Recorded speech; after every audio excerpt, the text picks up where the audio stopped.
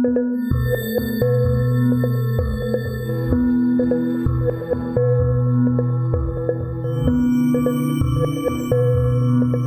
back to the History of South Africa podcast with me, your host, Des Latham. This is episode 108.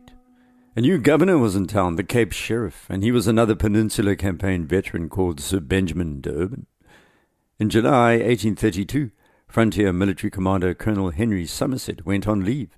His father, the former governor, Lord Charles, had died in 1831, and Henry had to head back to the old country to sort out the extensive estate. Andries Stockenstrom, his nemesis, was also going to leave the frontier in 1833, first to London, where he tried to lobby the government to give him more authority, and when the colonial authorities refused, Stockenstrom sailed back to his ancestral land, Sweden. You should feel a pang of pity for Stockenstrom.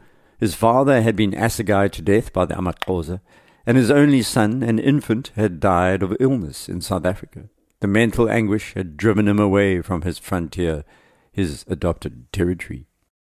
Another character of the moment arrived in Grahamstown in July 1832, Colonel Richard England. He was supposed to keep things running smoothly while Henry Somerset returned home. Colonel England was not going to run things smoothly, for he immediately stepped up the patrols, following up on cattle rustled by the amaXhosa, increasing tension. As you know, these raids were supposed to be organised and focused. All they really did was commit the same crime in return, often rustling amaXhosa cattle from villages that had nothing to do with the theft. Their chiefs were first in line when patrols returned and had the most to lose from thieving. Other chiefs further away knew this and used them as cover. The instability inland and along the coast was something to behold in the years between 1832 and 1835. South African history is cluttered with the sound of bones being crunched by hyenas, eyeballs being feasted upon by vultures, and a cacophony of chaos. Forgive the histrionics, but I'm sure you'll agree once you've heard what happened over the next 5 years. For those who would blame one side or another exclusively, there's bad news. Everyone was involved in some kind of nefarious activity. It was just a matter of degree of nefariousness, or your support for one side or the many others. I'll start inland in 1832 this episode, then work outwards. At about the time that our friend Dr. Andrew Smith, the Scots surgeon who visited Dingaan, was reporting back to Governor Sir Lowry Cole in Cape Town, Dingaan had sent his impi across the Drakensberg to teach Ndebele leader Mzilikazi a lesson. By now, Mzilikazi had crushed Baron Barons and his grand coalition of Bergenaars and Hartenaars at the Griqua and Tswana at their camp called Kena, which, by the way, is where Sun City is today in the Pilanesberg. That was in 1828, leaving hundreds of the bodies strewn about the veld, a site that was still littered with the bones and rusty broken muskets and other debris half a decade later. In 1832, Mzilikazi sent his impi north, all the way across the Limpopo and into Shona territory in modern-day Zimbabwe. The Zulu heard about this, and Dingaan thought it an ideal moment to teach the former Khumalo chief a lesson. The Zulu Regent ordered Ndlela Kasumpisi, along with a large Zulu army, to raid Mzilikazi's territory centered on the Magaliesberg Mountains west of Pretoria at a place called Denaneni, or Vonobuamport, as we call it today. During fierce fighting close to the Empties River, Ndlela took on Mzilikazi himself in a right royal battle. The Zulu defeated this weakened group of Ndebele and overran Mzilikazi's great place called Ihlanhlandlela, as well as a number of other homesteads, before retreating with their booty of cattle. That was just in time, because the Ndebele warriors in southern Zimbabwe heard about what was going on and rushed back across the Limpopo in order to defend their homes. Mzilikazi got the picture and had to move even further away from the dreaded Zulu, so he translocated further west, establishing 2 new great places, one at Mosega, near where Zeerust is today, and another further north called Igabeni. This was not empty land. The Huruchi chiefs lived here with their people, a green land with its excellent grazing. Some of the Huruchi decided to konza Mzilikazi, while the others fled south to the Batlaping and even as far as the Griqua. The lower Vaal was further destabilized by all of this. Mzilikazi was still seething about Baden-Baden's attack 4 years earlier, so continued expanding his southern and western buffer zones, confronted the Bangwaketsi, where Botswana is today. Living along the Upper Orange was the Griqua leader Jan Bloem, who had his mind set on a revenge of his own. Mzilikazi had defeated him, as I explained in a previous podcast, but Bloem appeared not to get the message, and in May 1834 he loaded up his wagons, setting out on an expedition of mounted Karana and Griqua with armed Tswana warriors to attack the Ndebele's southern cattle posts, overrunning them quite easily. This raiding party headed back south after seizing as many cattle as possible, no doubt enjoying a braai or two of the ill-gotten gains as they headed home to the Orange River. Of course, no one messes with Mzilikazi. Once again, the Ndebele leaders' impies caught up with their southern attackers, defeating Bloem for a second time, and they recovered their cattle. The Ndebele warriors wanted to continue onwards to the Orange River, but Mzilikazi stopped them, fearful of stoking the Cape authorities. Instead, he emptied out the veld, increasing the vacant buffer zone I told you about, and banned his Indunas from hunting further south without his permission. He was bending over backwards to avoid having to fight the Colonials. Boer elephant hunter Jan Viljoen visited him at his great place near the Marico River around this time, and Mzilikazi said he was trying to keep his southern marches clear. That was so the Griqua could be spotted by his spies long before they arrived.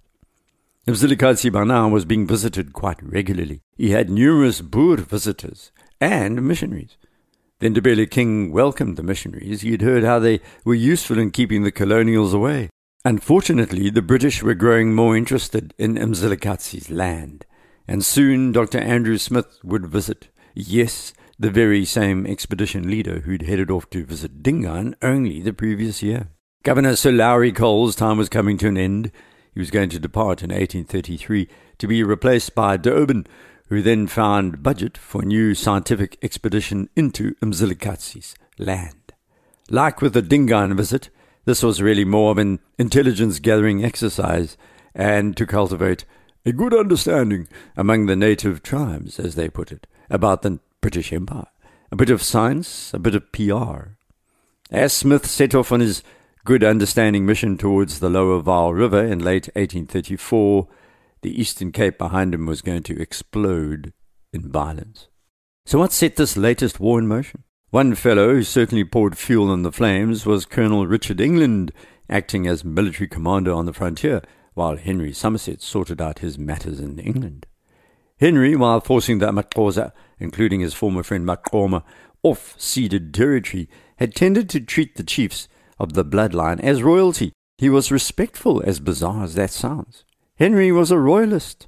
The amaXhosa had royal lineage, so when he spoke to Maqoma, it was not all master and servant, unlike Colonel England. While Henry Somerset was away dealing with Papa Charles' will and trust, Colonel England arrived in Fort Beaufort to drive Maqoma and his people away from the Mankazana River below the scenic Amatola Mountains. England was more a colonial's man, a fundamentalist, if you like. A 2-year drought had placed more pressure on the settlers and the amaXhosa. Colonel England didn't care, and another Empire deployee called Colonel Thomas Wade then appeared, who made matters even worse. Wade was appointed the military secretary at the Cape and was determined to sort out the frontier, having virtually no experience of that frontier whatsoever. He had formed his opinions from the correspondence with other officials over 5 years from Cape Town, and had come to astounding conclusions from a distance.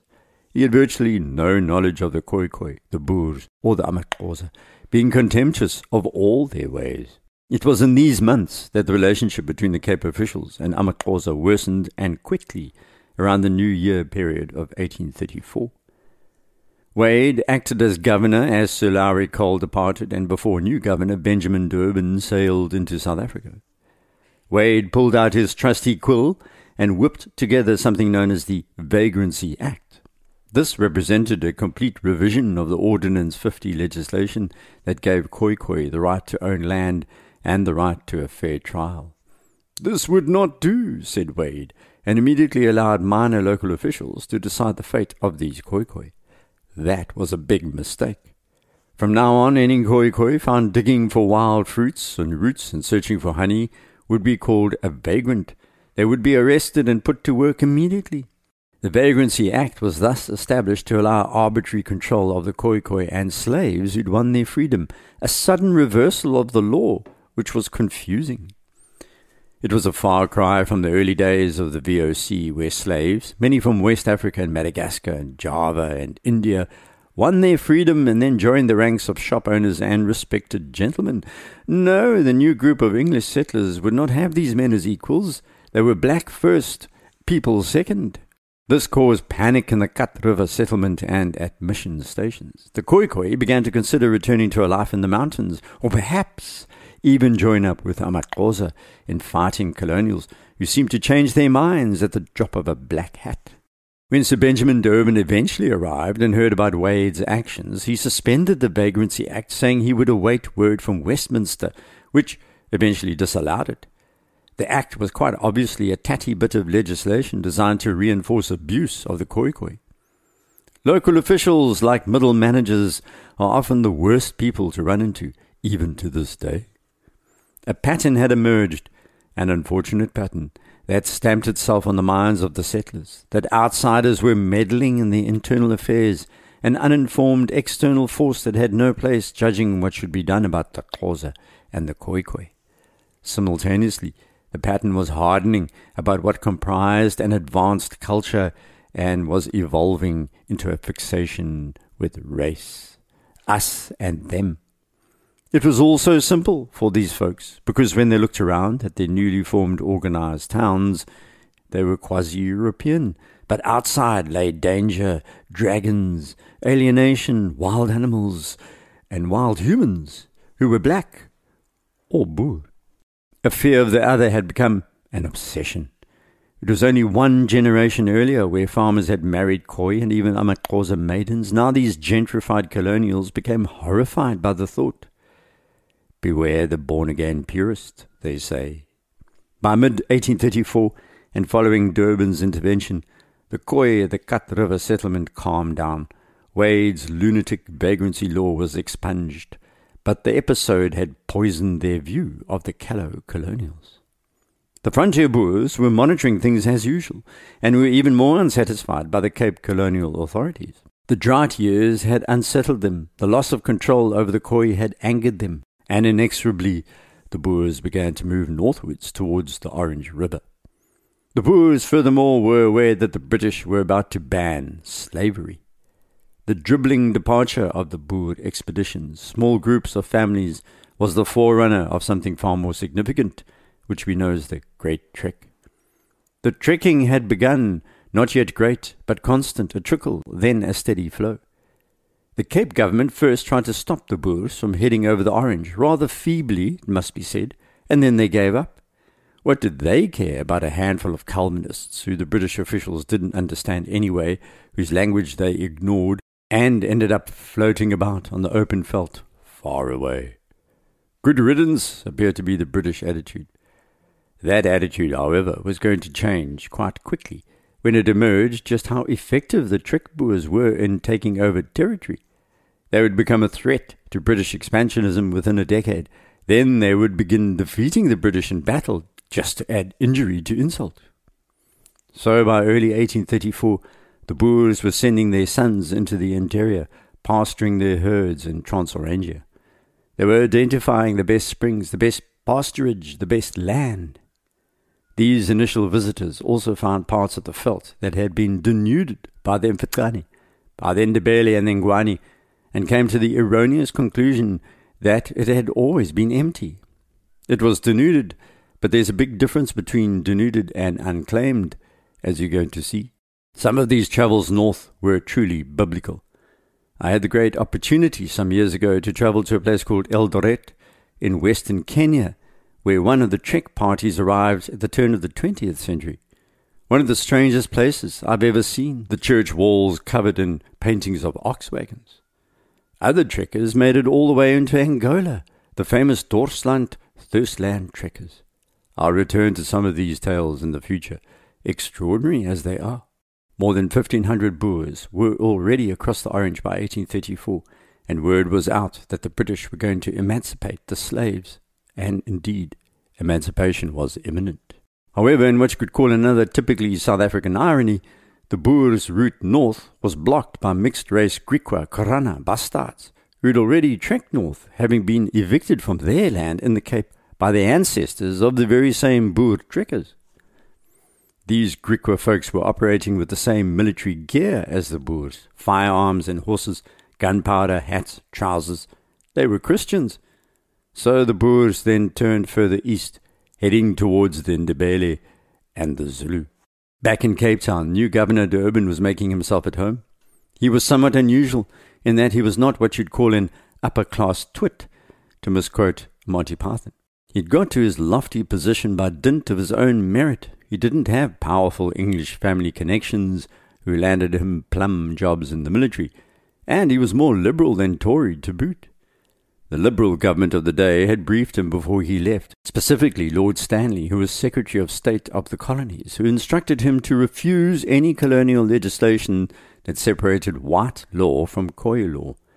Of course, the settlers made a beeline for him as he arrived, seeking to convince him to do just that. But his opposition to the Vagrancy Act made him their enemy, another bureaucrat outsider who knew nothing of the challenges of Africa, they muttered in the Grahamstown Journal. De Urban was also to oversee the retrenchment of the army of the frontier, something that did not go unnoticed by the amaXhosa.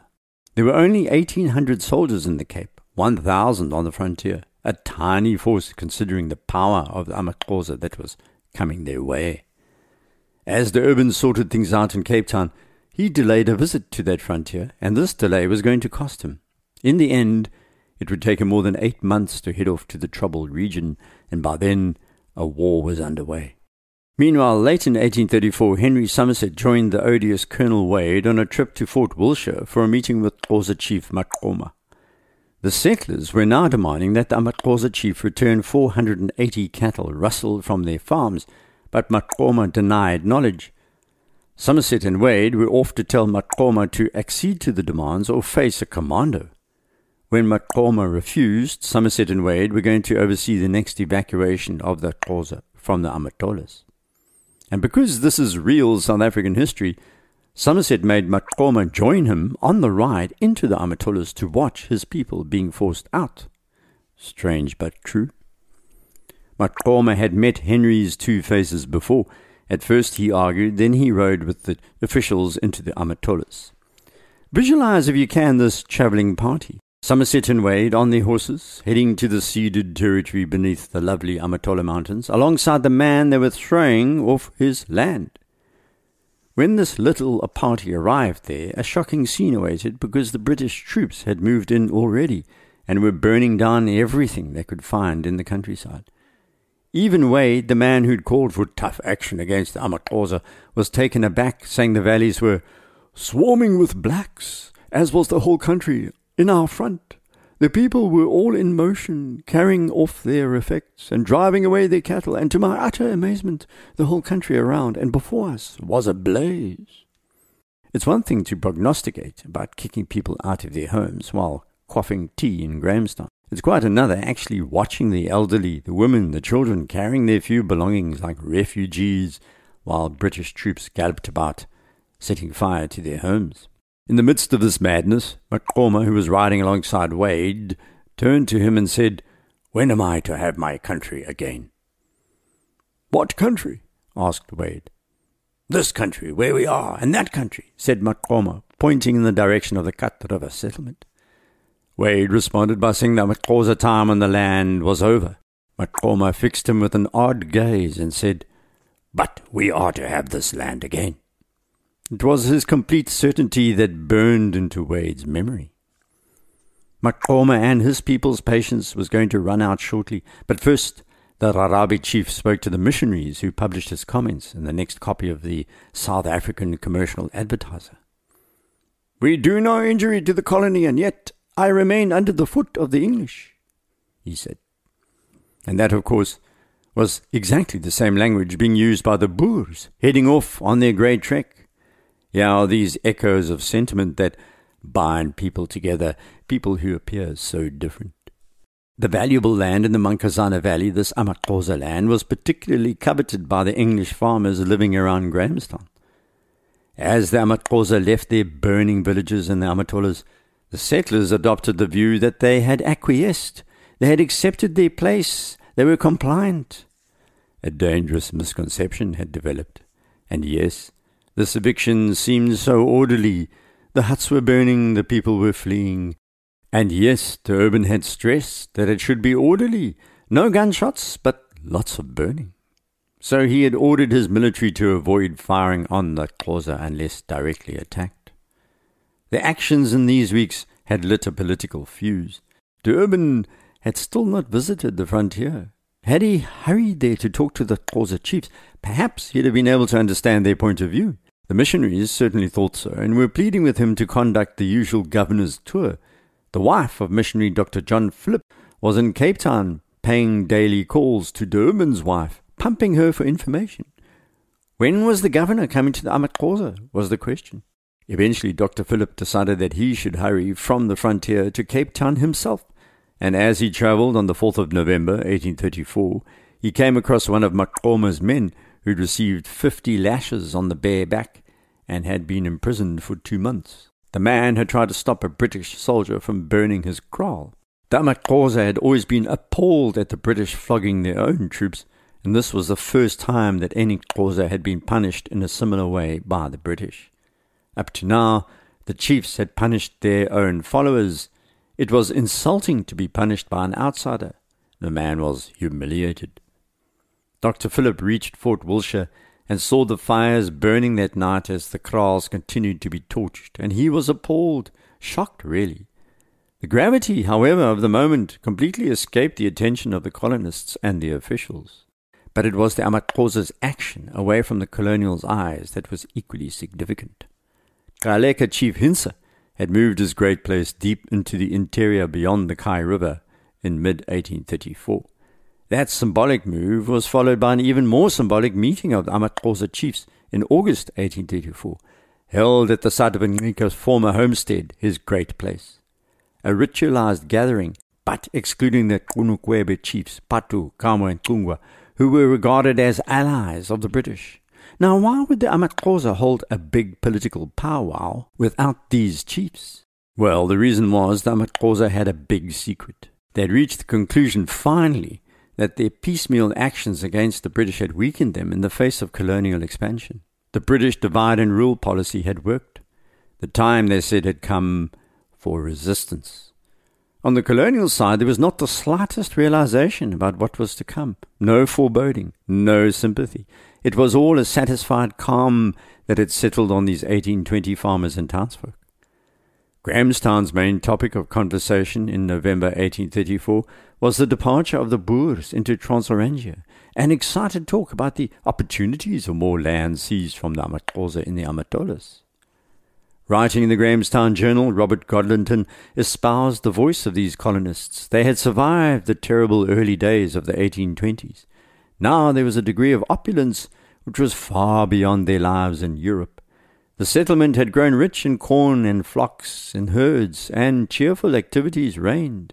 Drought even had recently been overcome. Let the good times roll. Godlinton then railed against the Xhosa.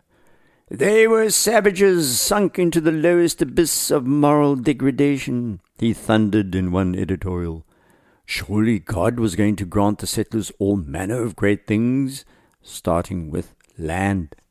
Somerset and Wade bid farewell to Makoma and rode away from the ceded territory around the Amatolas, where his people and Tiali and Botomani and Ngeno's people had all lived. Most cattle rustling died down. It had worked, thought the officials. Finally we have peace. But it was more like the quiet before the storm. Of all people, it was Colonel Wade who suddenly realized something much more ominous was imminent involving the amaXhosa. He began receiving reports that the chiefs were calling up their warriors in great numbers. And as Wade finally headed back to Cape Town, he made the cynical decision to keep this information from Governor Durban. This was a deliberate act of malice, say most historians. The omission was designed to expose Durban when violence started, because the governor had torn up Wade's Vagrancy Act. Wade claimed later he didn't think that Durban would have listened to him anyway, because everyone knew how he hated the amaXhosa. And it was at this moment, on December 1st, 1834, that South Africa's 40,000 slaves were emancipated. although full freedom would not be theirs until an interim period of what was called apprenticeship was completed. So the 1st of December was observed quietly by the missionaries. Services of thanksgiving were conducted. But most colonists were not thankful, especially the old families of the Cape. Their ancestors had shipped slaves into the Cape since 1652 and had the most to lose following emancipation. The urban, sitting in his government house in Cape Town, was satisfied he'd accomplished his first task. However, it was a scant 24 hours after emancipation had been declared that there began on the frontier a sequence of events that would lead to war. We'll get back to that next episode. Please rate the podcast on iTunes if you have the inclination. It helps increase the visibility of the series. Don't forget to head off to the website desmondlatham.blog if you want to contact me, or through Twitter @DesLatham. Until next, goodbye.